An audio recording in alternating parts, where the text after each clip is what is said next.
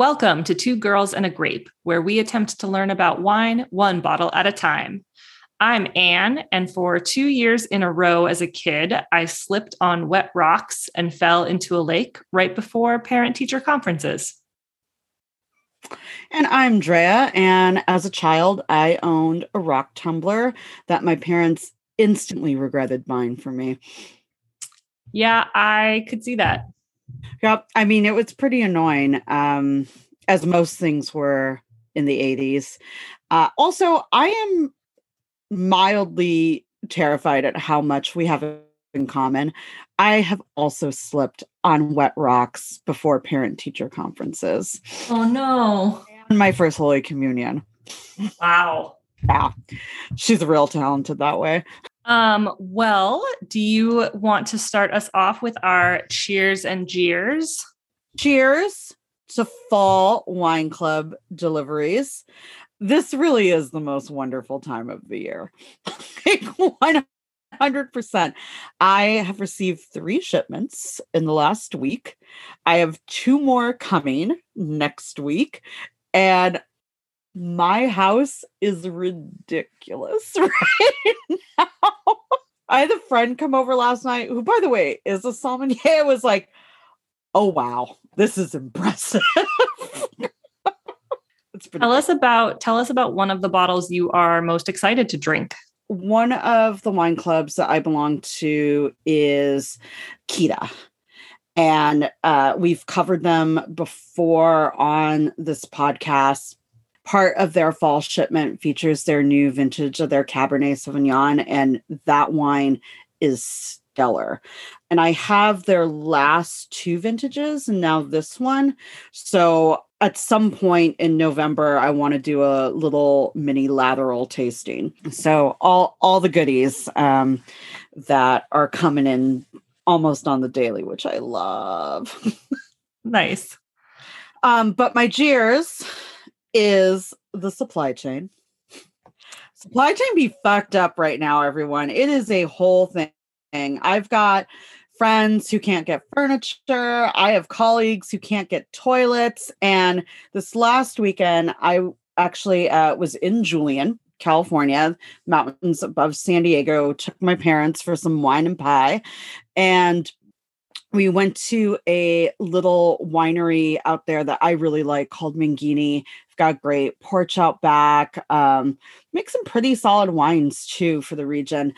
And, march in there with my dog. And I'm like, we're here to do a tasting for 4. And the poor woman's like, so we have a bit of a situation here. Let me explain this to you. Oh, no. They were only pouring their rosé and their dessert wine, and the rest of their wines were in the tank because their bottles were trapped in port. Oh, no. Actually, and I had read about this recently. There is a huge wine bottle shortage right now. So a lot of your smaller independent wineries, and this includes your urban wineries, which if you listen to us that we love to support, are really struggling to get bottles. So even though harvest has come and gone, pressing is happening, stuff is just sitting in the tanks waiting for bottles at a lot of places. So yeah, the supply chain is fucked up. It's ruining my wine life. I mean, what can we do to help? Can we do like a World War II style, like collect all the wine bottles, mostly from our recycling, and like bring them to our favorite urban winery? I mean, I'm about ready to, let me tell you, like, we should ask. I should ask David at Lusu. He'll tell me. Yeah. Be like, David, if I bring you some bottles, will you refill them for me? I think this could be a new trend. It's like a wine growler. Yeah. I love this. Yeah. So yeah, see, look at that. Just turning a jeers into a cheers, starting a movement as we do.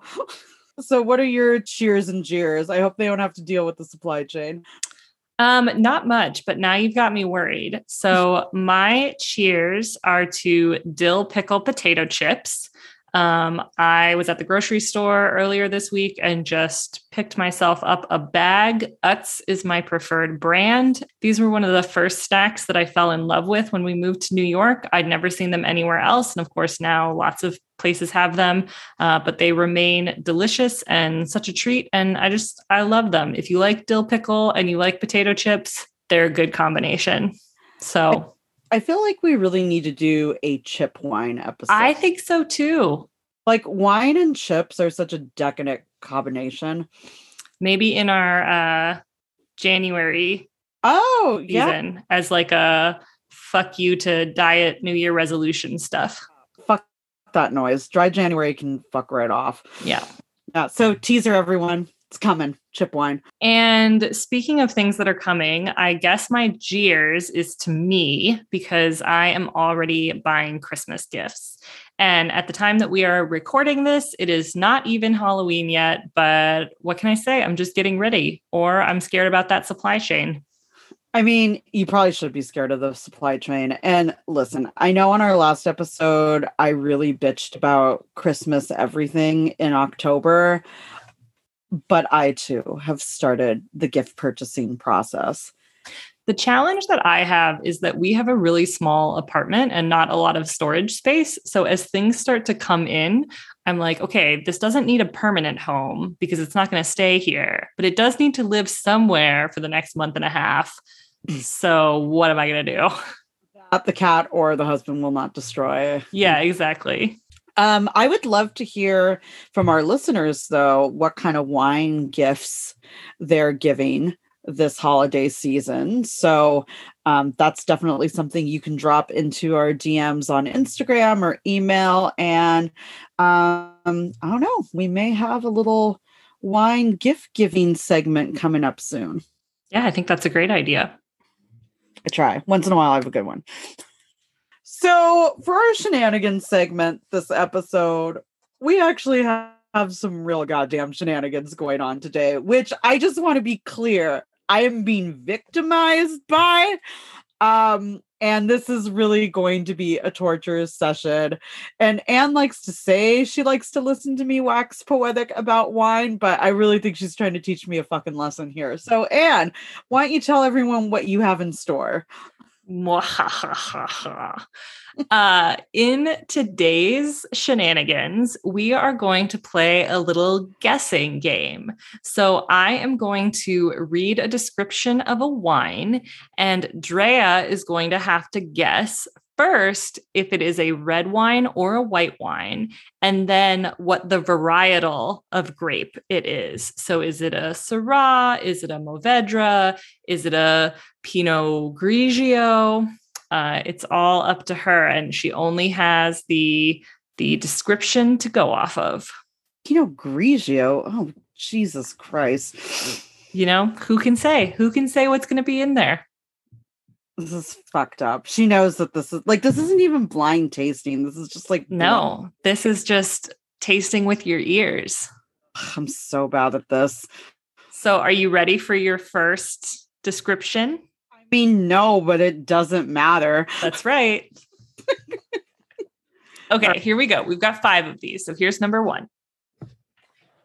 Rich and lush, but anchored by a distinct meaty character to the green and black olive tapenade, all of which are joined by cracked peppercorns and allspice, finishing with boysenberry and blackberry liqueur-filled chocolate. That finish is seamed through with subtle smoky notes that play up the savory side of this broad-shouldered wine that carries its alcohol beautifully. Is this a red or a white? Okay, this is a red. Where the fuck are you Correct. getting descriptions from also? Look, the internet is a rich and varied place. Fucking internet. Okay. What kind of red do you think it is? What varietal? I am going to say, based on the combination of a black pepper, berries, and baking spices that you just rattled off, that this is a Cabernet Sauvignon. Ooh, so close. This is actually a Zinfandel. God damn it. And specifically, I just described the Mount Peak Winery Rattlesnake Zinfandel from Sonoma County. What the fuck? Fine, be that way. Okay. All right, you ready for your next one? Wait, and a Zenit, hold on. I'm taking some issue here. I'm just telling you what they said. Zen, okay, granted, a Zen does have some like allspice baking spices and black fruit. But it tends to be a more of a medium bodied red. Apparently, this one is rich and lush. This one can fuck right off. All right. All right, you ready for number 2? Fine. Okay, this description is a little shorter, so we'll see what you make of it. Stupendous toast, sweet spice, vanilla and coffee nose. Dark plums and vanilla dominate the palate. Rich and sweet fruited, complex and very classic. Youthful, unshackled glory, deliciously well played. Vanilla. Let's start with the first question. Is this a red or a white? This is a red. Correct. Okay. Let's see. Can you go through the flavor palettes again one more time? Sure, I'm just going to start at the beginning again. Fine, do that. Stupendous toast, sweet spice, vanilla and coffee nose. Dark plums and vanilla dominate the palate. Rich and sweet fruited, complex and very classic. Youthful, unshackled glory. That's my favorite part. Deliciously well played. Youthful, unshackled glory. Like, what does that even mean? Fuck is that? I can't believe I'm gonna go with this. I'm gonna. The youthful unshackled glory is throwing me off. I know. The vanilla, the coffee, the baking spices, the fruit, all of that is highly reminiscent of a Merlot. But when we talk about a youthful glory, I don't think Merlot. I think more of a Grenache. I'm going to go with Merlot. That's my final answer. Both were wrong. Fuck! What the fuck? Both were wrong. It was a Tempranillo. The fuck it was. But absolutely, whose fucking Tempranillo is this? The specific one is Heredad Panguea Sodupe Tempranillo from Rioja, Spain. No, I refuse. No. Fucking Tempranillo. All right, you ready for your next one? Ugh, well, yeah. You ready for my next massive failure? I'm excited about it. I'm so glad you're enjoying this. You have no idea how much she's getting off on this, everybody. So much. Whew, is it hot in here? Okay. An Ice Planet Barbarians for her. This wine has a nice dark color. It exhales delicious scents of blackberry and raspberry enhanced by hints of spices. It is rich, complex, and long on the palate. Its rich and complex aromas will perfectly match grilled lamb with herbs, pate, cheese, and chocolate desserts. Okay, so we've got a red. Yep. Let's see. Lamb, huh? Cheese, chocolate, desserts. We've got a red. And pate. Thank you. It's got a long finish. So that tells me if it's got a long finish, we're dealing with a full body, mature wine. Oh. Did you give me the flavor profiles one more time? In other words, read it again. It exhales delicious scents of blackberry and raspberry enhanced by hints of spices. It's rich, complex, and long on the palate. Its complex aromas will perfectly match the grilled lamb, herbs, pate, cheese, and chocolate desserts. And it's got a nice dark color. I'm going to say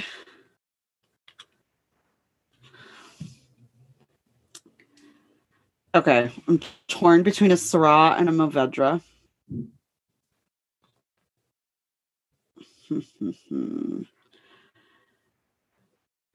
Let's see. I'm going to go with the Syrah. You're right. Fuck, finally. Jesus Christ.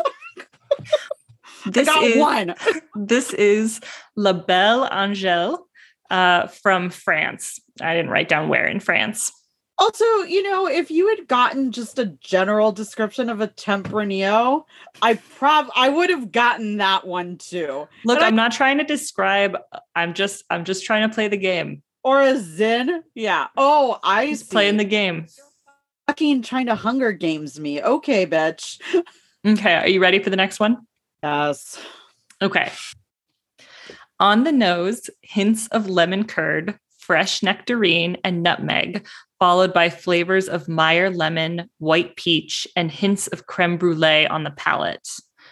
Overall, it has a great concentration and an elegant finish. Okay, so we're definitely dealing with a white. Yes. Nectarines. Did you say Meyer lemon? Yes. Nectarines, Meyer lemon. White peach and hints of creme brulee. White peach, creme brulee. I am going to go with, okay. This is either is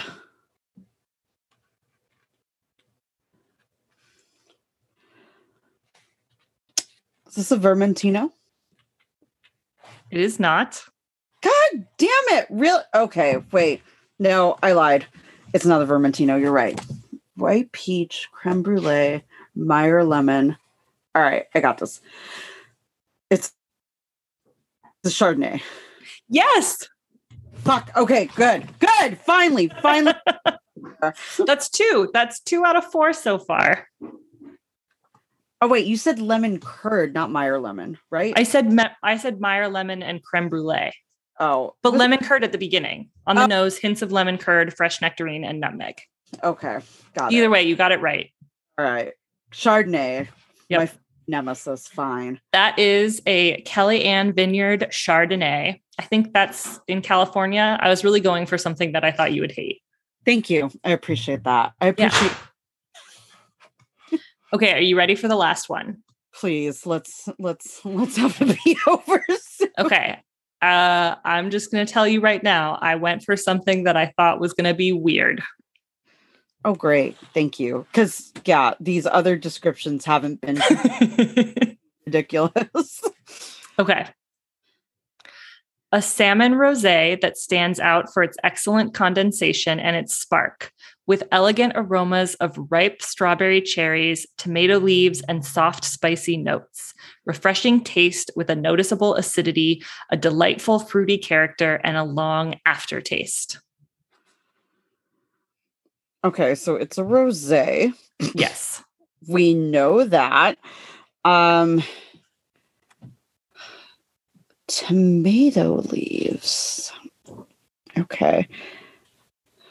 Tomato leaves. So it's got a little bit of like a vegetable herbaceousness to it, sounds like. Now, read them to me one more time. A salmon rosé that stands out for its excellent condensation and its spark, with elegant aromas of ripe strawberry cherries, tomato leaves, and soft, spicy notes. Refreshing taste with a noticeable acidity, a delightful fruity character, and a long aftertaste.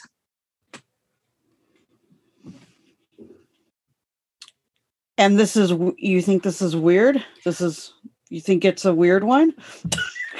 I Googled unusual wine varietals to find this. Jesus fucking Christ. Okay. So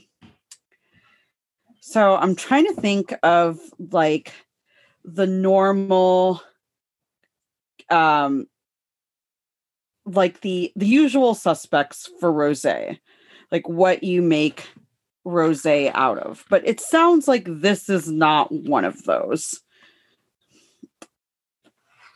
I mean, maybe it's one of those in some places. You shush. Okay. So cherry, strawberry, tomato leaves.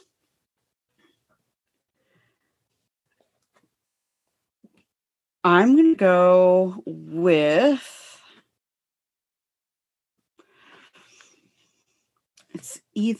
I'm going to go with a Sangiovese. That is not correct. Fuck! Is it a Tempranillo rosé? No, I would not have two Tempernios in here. No, it could be a tricky question. You're being kind of a tricky bitch about this. It is a Zino Mavro from Greece. Oh, fuck me. I told you, I was like, what can I make that's weird? So it is from Oenos Nature Rosé Zino Marvo. And I don't know anything about it, but it sounds pretty good to me. I've had wine from that vineyard. I haven't had the rosé from them though. I've had their reds, the Zino Marvo like red. So of the wines that I described, which one do you think you'd be most interested in tasting just based on the description, not based on what you know? So you can't just rule the Chardonnay out right away. Fine, if I must.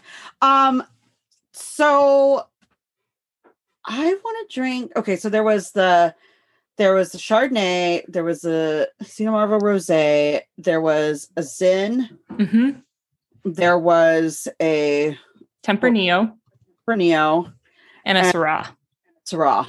Okay, so I'm not gonna drink the Syrah or the Chardonnay because I got those right. You know, the Zin really threw me for a loop, and I drink a lot of Zin. So, and I spend a lot of time in Zin wine country.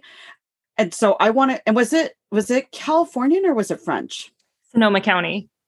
I don't know if it was a natural wine, so I don't know whether or not it's the kind of place that you would have come across. Fair. Okay. Yeah. So I would drink that because it was, some of the finishing was really throwing me off in the body of it. You know, Zins are great. They're zippy, they're peppery, they've got good fruit, but or if it was an aged Zin. Did you get the year? The 2016. Oh, okay. That I should have paid better attention to that. Oh, but wait, I didn't know that. Yeah, I just got flavor notes. I didn't get aging notes. Trick or treat. Oh my God. Fine. Well, great job. You got 2 out of 5. Sufficiently humiliated. I hope you were right. You were right every time when it came to if it was a red or a white. Oh, thank God. I have like some sense I can read it. You know what lemon means.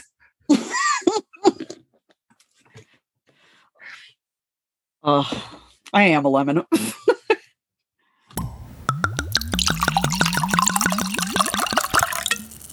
Well, before we get into this wine that we're drinking right now, do you want to tell the story of why this episode is called Wet Rocks? Let me talk about something I know about so I can fucking redeem myself here. So the Wet Rocks story, I think it was the first time I was in New York after you had moved there. Yeah. We had already been to Barcelona together. And so Anne said, we've got to go to this Spanish restaurant called Boqueria. You will love it. I was like, great, I'm in. So we go to this restaurant, and first of all, they're fantastic. There's a number of them in New York City. Their menu is great. Their wine list is superb. They really do things top notch in a Spanish style. Highly recommended. Go there every time I'm in New York, and goes there every time she needs a really solid happy hour. So it's a great spot. But I was looking at their wine list and, trying to find something that the table could enjoy. And they happened to have the wine that we're drinking on this episode on their list, and it's one of my favorite wines in the world. And we'll get into that in a bit, but I was so excited. I almost missed like how they categorize the wine. So whoever writes their wine menu, their beverage director, their som, was, I think, trying to be very cheeky and had given the different categories of wine names beyond like white, rosé, red, full-bodied, but had tried to have more like flavor descriptors to guide the menu. So I think there was like spring meadow or floral, like shit like that, right? It was all very lyrical and poetic. And then I've got it open right now. Do you want to hear what some of the options are? Oh, yes, please do. So for their wines, you can order something in the category of aromatic and unexpected. Okay. Richly textured. Got it. The road less traveled. I think that might be a new one. That's a new one. That's where this wine should be, but go on. Easy to love. Bunch of Riojas, yep. Aging gracefully. Not I. Spice box. Oh, Jesus Christ. Powerful and complex. Okay. And high altitude. And then they also have things like rosé and orange, which don't get special descriptors. How dare they? They deserve special descriptors. And then, of course, we have wet rocks. Wet rocks. So that's what this wine was listed under. And I think we talked, we had a few by this point, and we talked to the waiter and we were like, buddy, this is not the way to sell this bottle because it's so much more than that. But in some ways, it is a great descriptor of this wine once you really get into the bottle.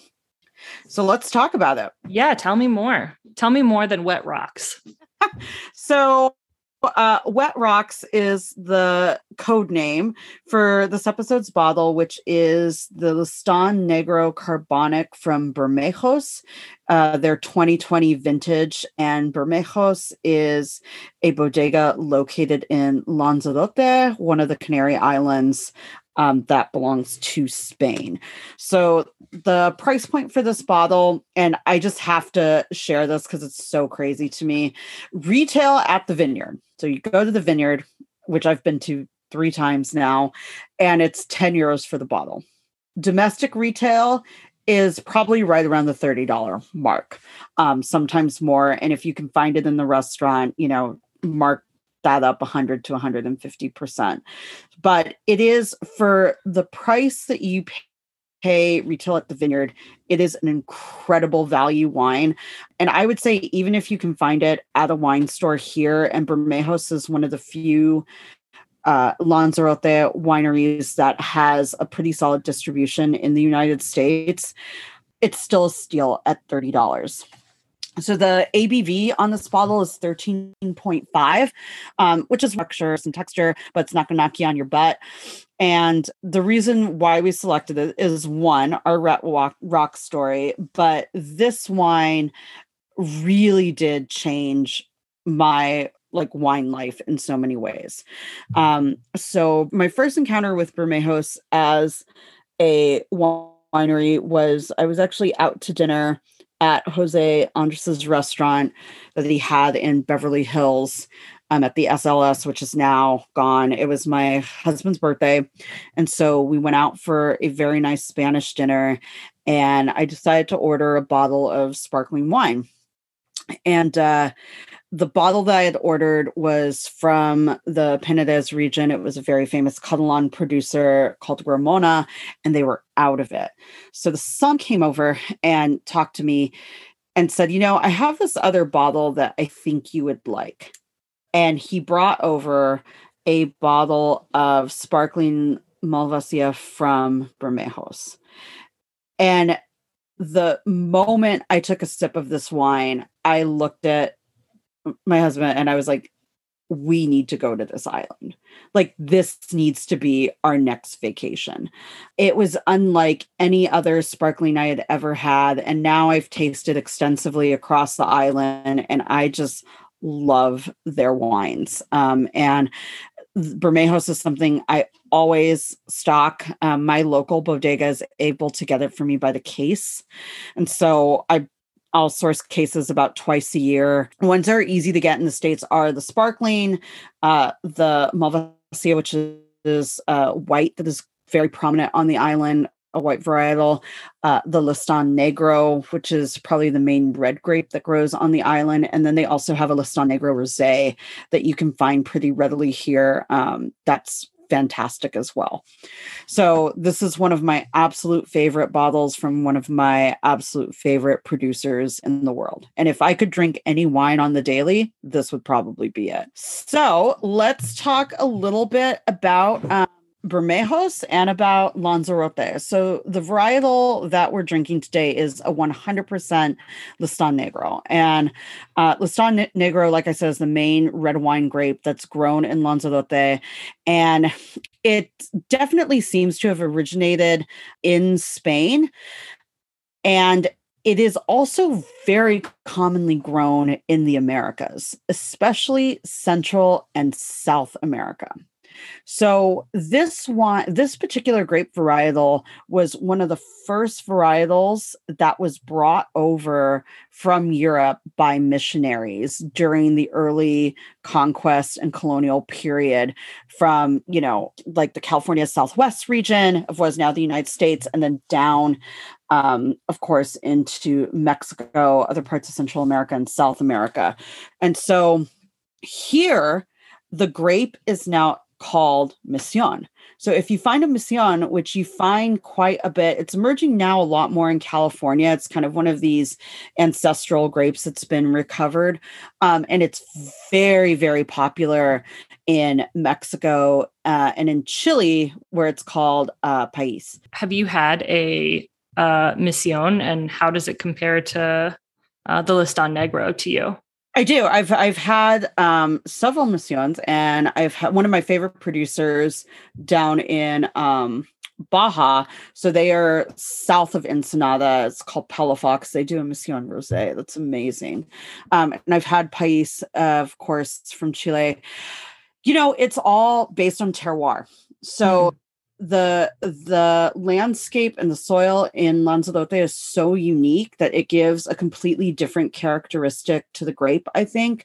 And, we'll talk about that as well as we move into the episode and talk a little bit more about the landscape. But, it is a very common grape on this side of the globe as well. And the vines, we're just finishing up the harvest season. So for this particular varietal and in Lanzarote, where the climate is very temperate, I mean, you're hovering, it doesn't really dip too far below 60. It doesn't really go too far above 80. I mean, it's a pretty cushiony, fantastic island climate. But the vines typically mature at the beginning of September, and they're really known to produce medium-bodied, highly aromatic wines. And so this particular bottle is a carbonic method of production.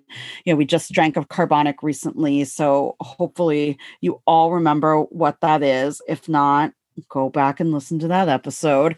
And they produce about 15,000 bottles of this particular wine every year, which still isn't a ton, And most of the wines that you find in Lanzarote, and one of the reasons why they're so hard to source, is that they stay on the island for the most part.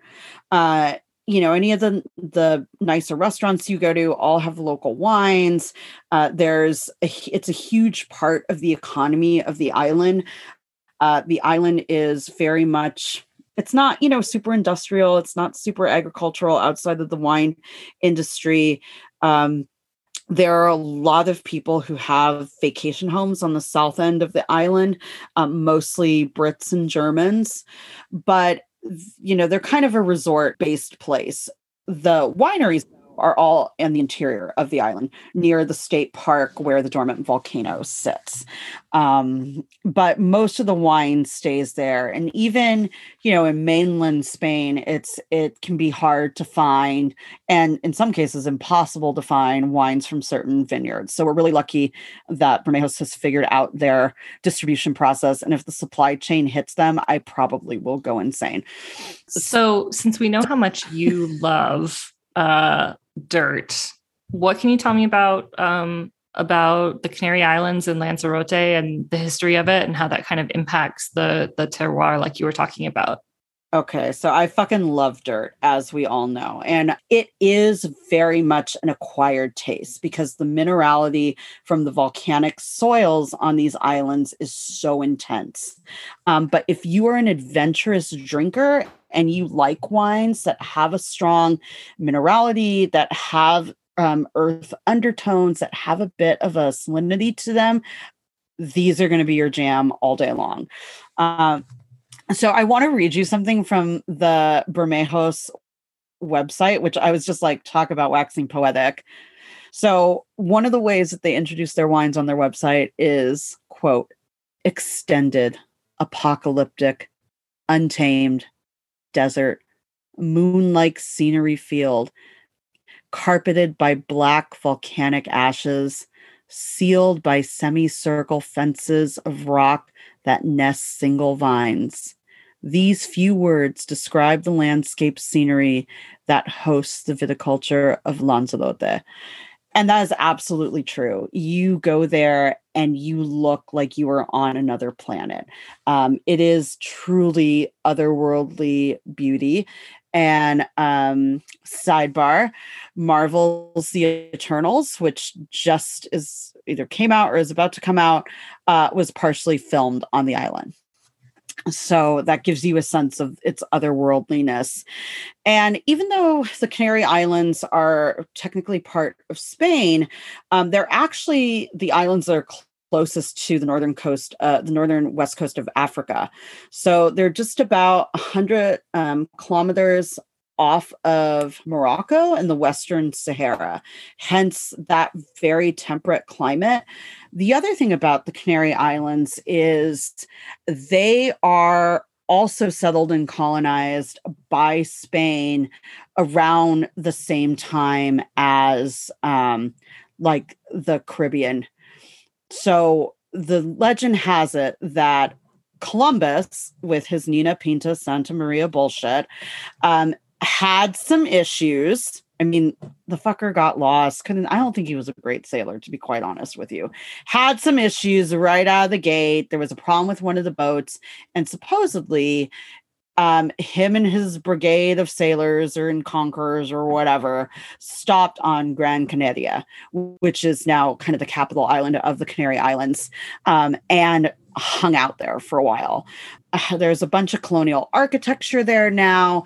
And you look at the architecture and you eat the food, and it's very reminiscent to me of like being in Puerto Rico or being in Cuba. So there's some really interesting cross-cultural comparisons going on there. Let's see. Oh, here's a cool fact. Lanzarote is the second island that emerged from the ocean in this region 11 million years ago, right after the island of Fuerteventura, which is another one of the Canary Islands, one of the smaller ones. So, you know, some fun stuff for all of our geology friends. And it's really known for its black and red volcanic soils. There is a giant volcano that sits in the middle of the island. And there's a beautiful park that you can go to there. I've been there. You can, you know, hike around the volcano. It's just gorgeous. It's an incredible place to visit. And the island has been declared a UNESCO Biosphere Reserve. So 40% of the territory of Lanzarote is protected as natural area, which includes their national park there. So all of that really leads to a very specific vine culture. So the vine culture in Lanzarote is characterized by two major things. First, that volcanic soil that we've been talking about, that's really rich in minerals and gives the grapes a very distinctive flavor at palate. And two, and I think this is really interesting, and I don't think we've talked about this too much on the podcast before, the vines in Lanzarote were untouched by the phylloxera plague. So phylloxera was a disease, a parasitic disease that attacked vines across, I mean, it just decimated the wine industry across Europe and just destroyed everything in the second half of the 19th century, so late 1800s. And what happened was a lot of European winemakers had to graft rootstocks of what they could salvage with American vines, which had developed a natural immunity to the parasite, being grown here on the North American continent. And so in order to save the industry, necessarily now almost any wine you drink from Europe is a hybrid wine. So unless you're on one of these islands like Santorini, the Greek islands, Crete, those are other places where phylloxera really didn't have an impact. But if you're drinking mainland European wines, they're probably hybrids with American vines as well. So don't let some French chateau give you some bullshit that they have like 500-year vines that remain untouched by time. That's some garbage. But in Lanzarote, these really are ancestral or what do we call those fucking tomatoes? Oh, like heirloom wines or vines or heritage vines. I don't think that's a thing. I just think it should be a thing. So I'm going to say it. The process, though, of the graft, like dealing with the phylloxera and the grafting, so many varietals have been lost that will never be recovered, that they just don't grow anymore. So we're incredibly lucky to still have the Listan grape or the Mission grape to really hold that viticulture heritage of the island. Now, the island is interesting because it's got the volcanic soil and it's also known for like pretty crazy winds. Just like, any island that you go to when you've got all those like trade winds going across the ocean or stuff like that. They have a very particular growing process there with how to deal with all of this. And we'll post some photos on the Instagram too. So volcanic ash doesn't have any like organic wealth. If you plant a succulent there, like not a whole lot's going to happen. Do you know what I mean? Like the vine or the roots need to have some depth into actual soil for things to grow. So what you see across the island is wine growers sink their vines. And what that means is they dig a hole through like the topsoil, so like through that black soil, and then they plant the vines directly into nutrient-rich soil. So they look like these little like concave dips, and they build these rock cages around them to protect them from the wind. So they actually don't grow on like on trellised rows the way you're probably used to seeing them when you visit a vineyard in the States. They grow closer to, the only other place I've seen this is in the Greek Isles. So they're planted in the ground, and then they kind of make a basket almost out of them. So they grow in like this circular formation in these little sunken holes in the soil so that they can get the nutrients that they need and they're protected from the elements. It doesn't rain a ton in Lanzarote, so that's another thing to think about. The volcanic ashes that cover that topsoil usually do a really good job, though, of retaining water because it absorbs it very well, almost like a sponge. And so that makes things a lot easier. So you still do have quite a few vineyards who practice dry irrigation, despite the fact that it doesn't rain a ton. What about this specific winery, Bermejos? Oh, I love it so much. Their tasting room's fucking glorious. What's it like?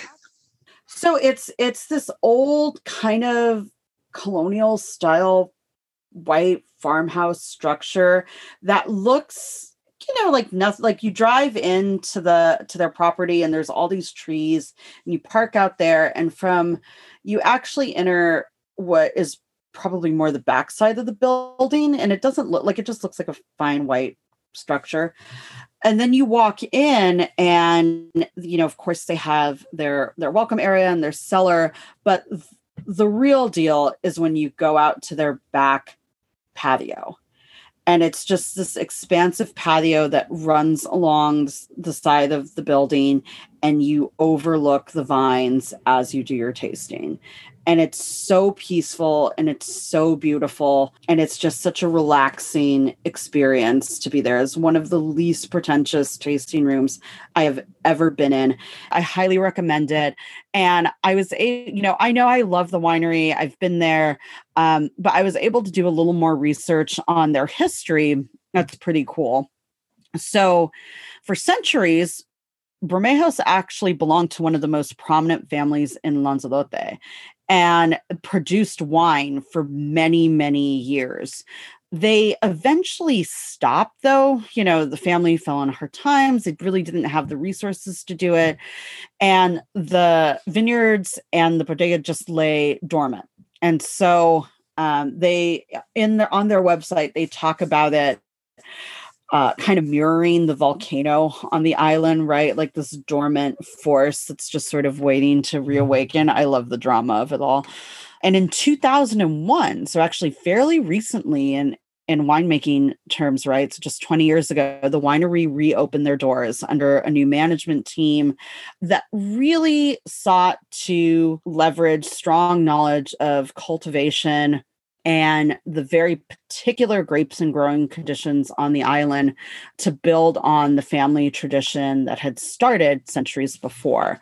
And so they really became committed to higher end winemaking practices. And today they're one of the leading producers on the island. And they're highly respected within the winemaking community there. Everyone knows them. Everyone knows their wines. And their philosophy, I think, as a wine producer hasn't really changed much since when they started. They're very terroir forward. So I'm going to read you something else from their website. They say, undoubtedly, the island of Lanzarote is our best ally, providing us with understanding and unbeatable conditions to achieve the uniqueness of our wine. Everything is given in our land, from the singularity of the climate, the volcanic nature of the soil, the grape varieties, to the unprecedented ways of cultivating the grapes. All we must do is bottle the juice that emerges from the fermented grapes without any manipulation, transformation, nor enhancements. Our wines simply reflect the richness of our land, our landscape, and the efforts of our cultivators. That's a really beautiful statement. It's really lovely. Yeah, they do it right there. And I couldn't have said this better myself, so I borrowed it from them. But yeah, I think the low intervention methodology is really important to really appreciating the beauty in these bottles. So their core philosophy, too, is something I want to share. They say, we make our wine to be drunk and not to be tasted. And I love that. I mean, I know that this podcast is all about learning about wine and tasting wine, but you also really want to enjoy it. I mean, yeah. Wine is a science and it is an art form, but it's also just lovely. It's just something that is so sensual and visceral, and you don't have to be a wine expert to know what you like. So like that first bottle of Bermejos I ever drank, I had no idea what it was. I had no knowledge of the varietals or the place or where it came from, but it spoke to me in a way that I had to learn more, and I enjoyed every glass we got out of that bottle. So I love that this is their philosophy. It's one of the ways that I like to approach wine drinking too. And I think something that we've really promoted on this podcast where, enjoying wine shouldn't be hard. It should be fun. It should be enjoyable. It should be joyful. Yeah. So are we ready to dive into this wine? Heck yeah. So a little prep for people. We actually drank this wine together when Drea was visiting. So right now we are going to take you back in time to Drea's Brooklyn hotel room. The Murder Hotel, for all of you who remember.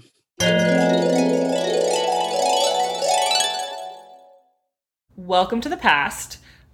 We are now back in Andrea's Murder Hotel room. It's straight up a tomb, you guys.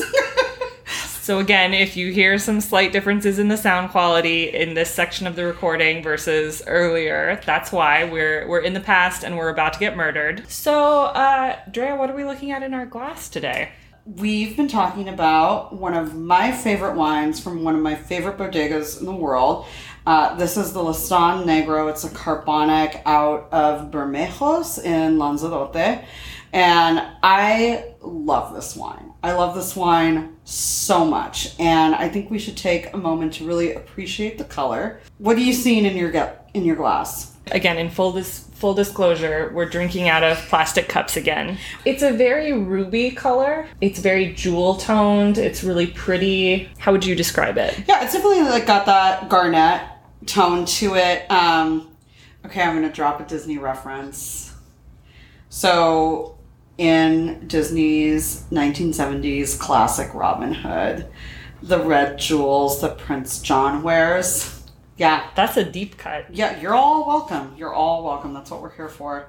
It's a very beautiful garnet color. It's such a clear wine, too, for a carbonic maceration. We've talked about these on the podcast before, and we've definitely talked about them this episode, or we will when we go back to the past, future, whatever. I'm not good with time.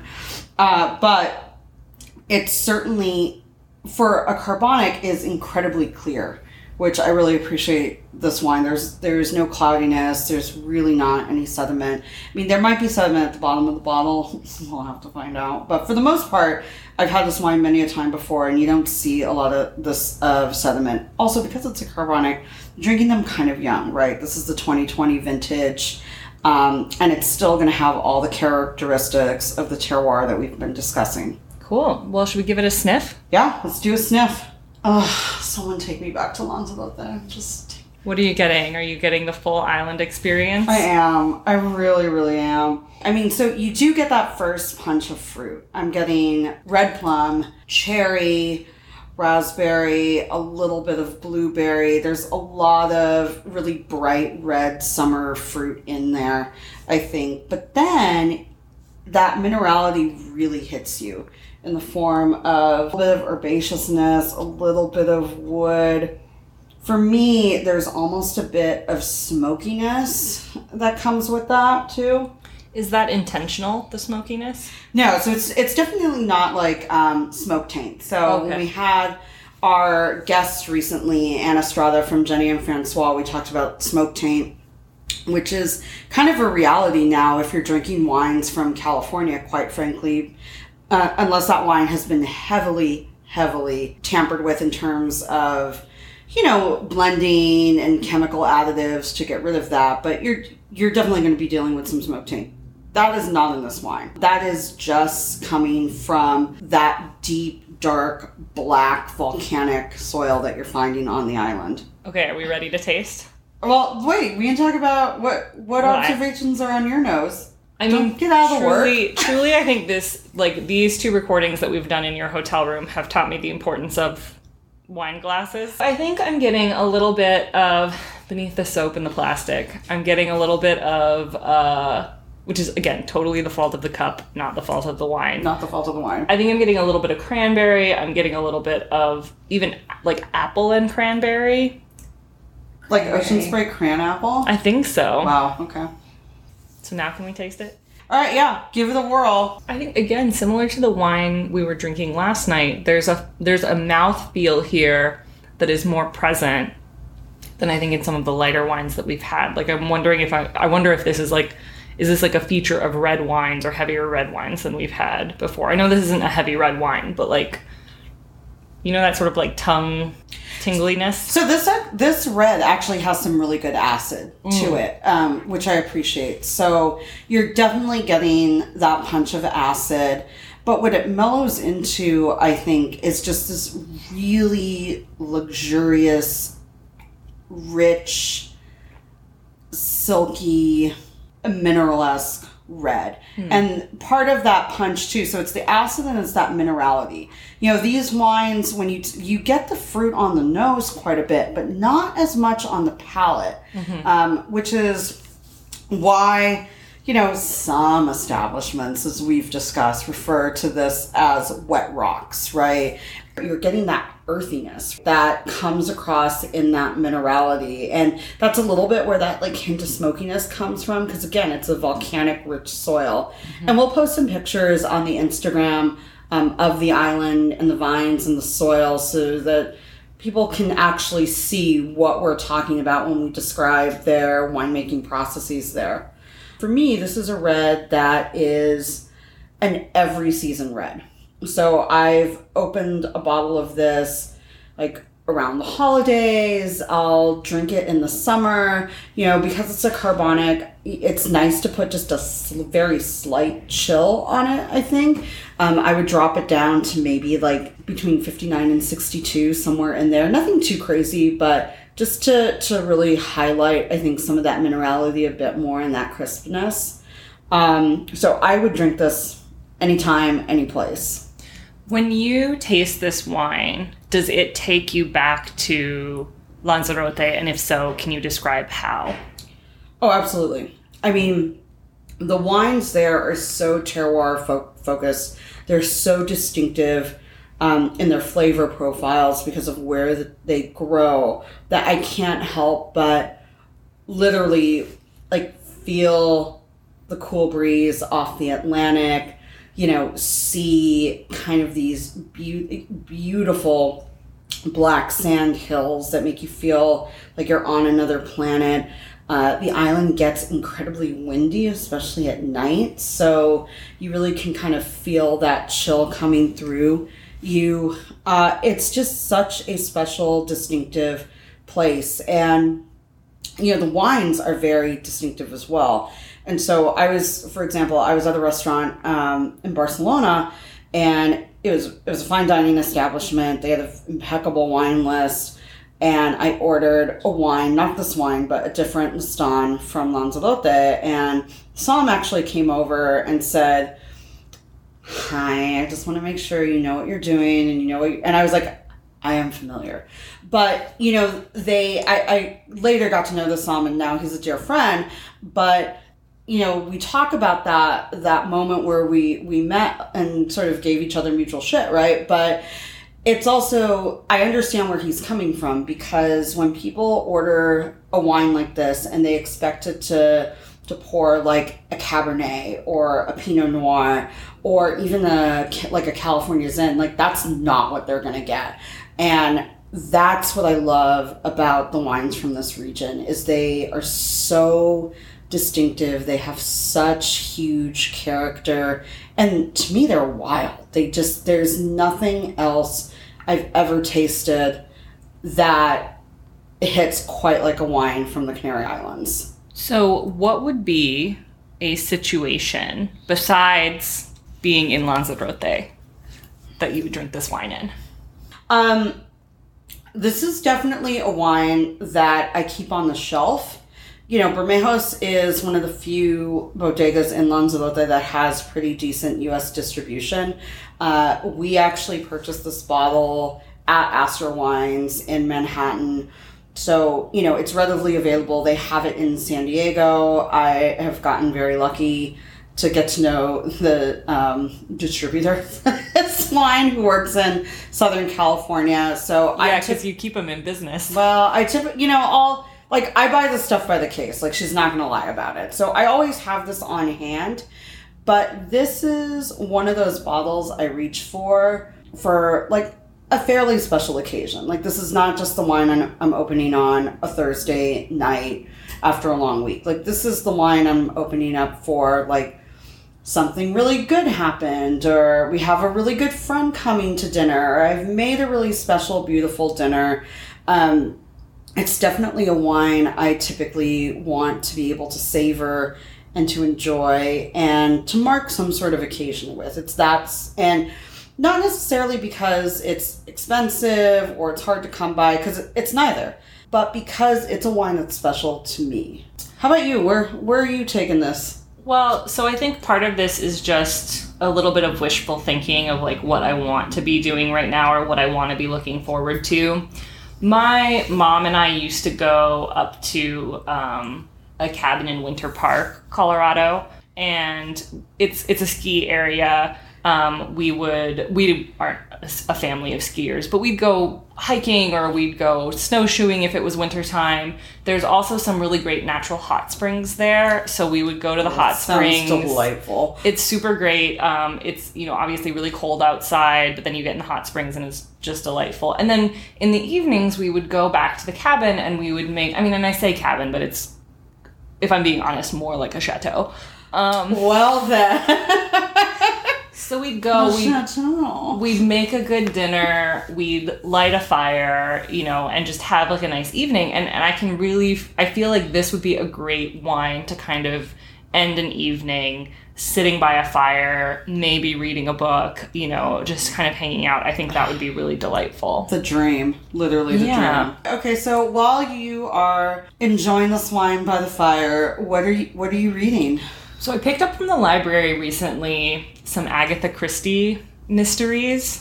Very nice. I think that this wine, there's some mystery to it. There's some depth of flavor of like things keep happening. And, like we just said in the tasting a minute ago, you get something on the nose and then it's different when it's in your mouth. It evolves. Yeah. What about you? What would you read with this? So I would read really anything by Jose Saramago, who is a Portuguese writer who actually lived in Lanzarote. He has a house there. It's now, his foundation and his private library that you can go visit.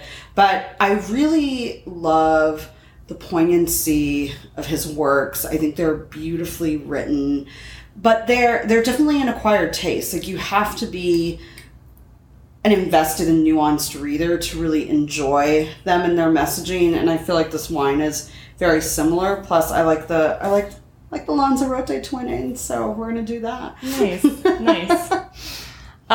What celebrity would you want to drink this wine with? I got this. I'm also sticking with my Lanzarote theme. Yeah. Omar Sharif. So Omar Sharif, Lawrence of Arabia, yep. Dr. Zhivago, old-timey movie star, ridiculously handsome. Omar Sharif had an insane house in Lanzarote. This place it was designed by Cesar Manrique, who's a very famous architect from the island and designed a lot of the major cultural sites on the island. So Omar Sharif had this house that had been commissioned by Manrique, and it's wild. Like, this is 100% a party palace. Like, it's open air, there are all these waterfalls and pools and like weird little rooms. It is wild. So you can go there now and visit, and it's like a museum by day and a nightclub and restaurant by night. It's so much fun. But the whole, the story, the mythology behind this house is, so Omar Sharif, bought it, had Manrique work on it, all of this stuff. And supposedly, legend goes, he lost the deed to the house in a poker game. Oh, shit. Because he was quite the gambler. So again, don't know if it's true or not, but this wine has a little bit of fun and a little bit of an air of mystery. And I kind of want the real story. So Omar, zombie time, you coming back? We're going to talk about it. I'm at Murder Hotel. You can come see me. Sure. What celebrity are you entertaining with this bottle? Well, so I feel a little bit like I'm cheating because I'm picking another author. I am getting Pablo Neruda vibes from this wine. Okay, yeah, I respect that. I like that. Another zombie dinner party. Well, 'tis the season, spooky season. Yeah, I think Pablo and I are gonna chat poetry over this wine. I like it. Invite Jose. He'd be into it, I feel like. Yeah, sure. What about music in the background? What do you got? Oh, it's a harder one. I want straight up 40s, Benny Goodman, that type of jam. I want something long and lingering and happy. I want some solid. What did it used to be? 40s on 4. I love 40s music. My husband is constantly creeped out by it. So on this trip with Andrea, we went to the McKittrick Hotel to their Follies show. It was sort of a series of performers and singers, and they had sort of little jokes in between. It was entertaining. It was a good time, and it kind of had like I don't know, like a 30s 40s vibe to it. Absolutely. And I think that in the background, like on an old Victrola with like the record scratch a little bit for the spookiness, I think that would be delightful. Oh, I was literally just gonna play it on my Spotify, but that's fine. Well, I want that record scratch. Awesome. Did we miss anything? I mean, this is a wine that is important to you. This is about a place that is important to you. Anything that we should leave the listener with? Be adventurous in your drinking. You know, I've done a lot of tasting in a lot of different places, and my education in wine has really been like very hands-on.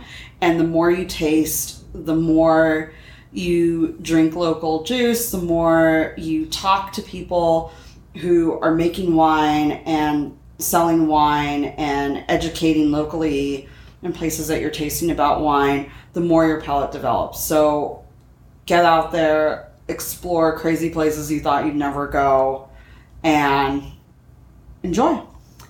And to paraphrase from my favorite podcast, drink good wine and don't get murdered. Oh boy. All right.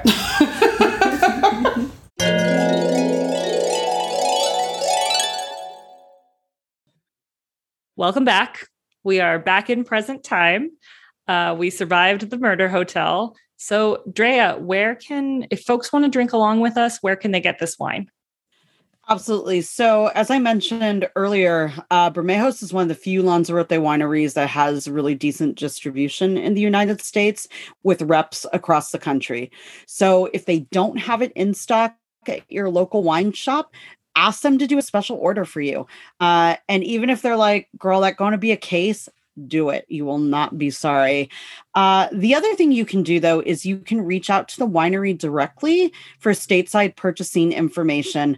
And their website is www.losbermejos, that's LOSBERMEJOS.com. All their distributors are listed there. And chances are, you know, if you check the distributor's website, they will tell you where you can get those wines. So they're pretty readily available. And like I said, I haven't had a wine from them that I do not love. So whatever you can get your hands on, go for it. So we'll put the website in the show description. So definitely check it out. And for our next episode, we will be revisiting a topic we have covered on the podcast before. We're going to be talking about colonialism. It's almost time for Thanksgiving, so it seems like time for another discussion of the ways that colonization continues to impact everyone, including the wine industry today. And you know, we're going to be coming in hot for that episode, so you've all been warned.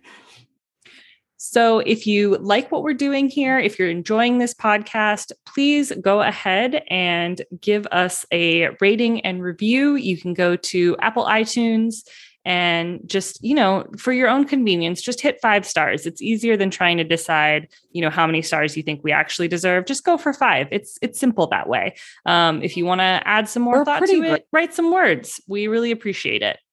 And if you are interested in kind of what we're doing and following along, you can follow us on Instagram at 2 Girls and a Grape Pod. You can tweet us at 2 Girls and a Grape. That's 2 like the number. Or you can always email us at 2girlsandagrapepod@gmail.com. Anything else to say for this episode, Drea? Just that I may never redeem myself. Well, until next time. Until next time. Salud.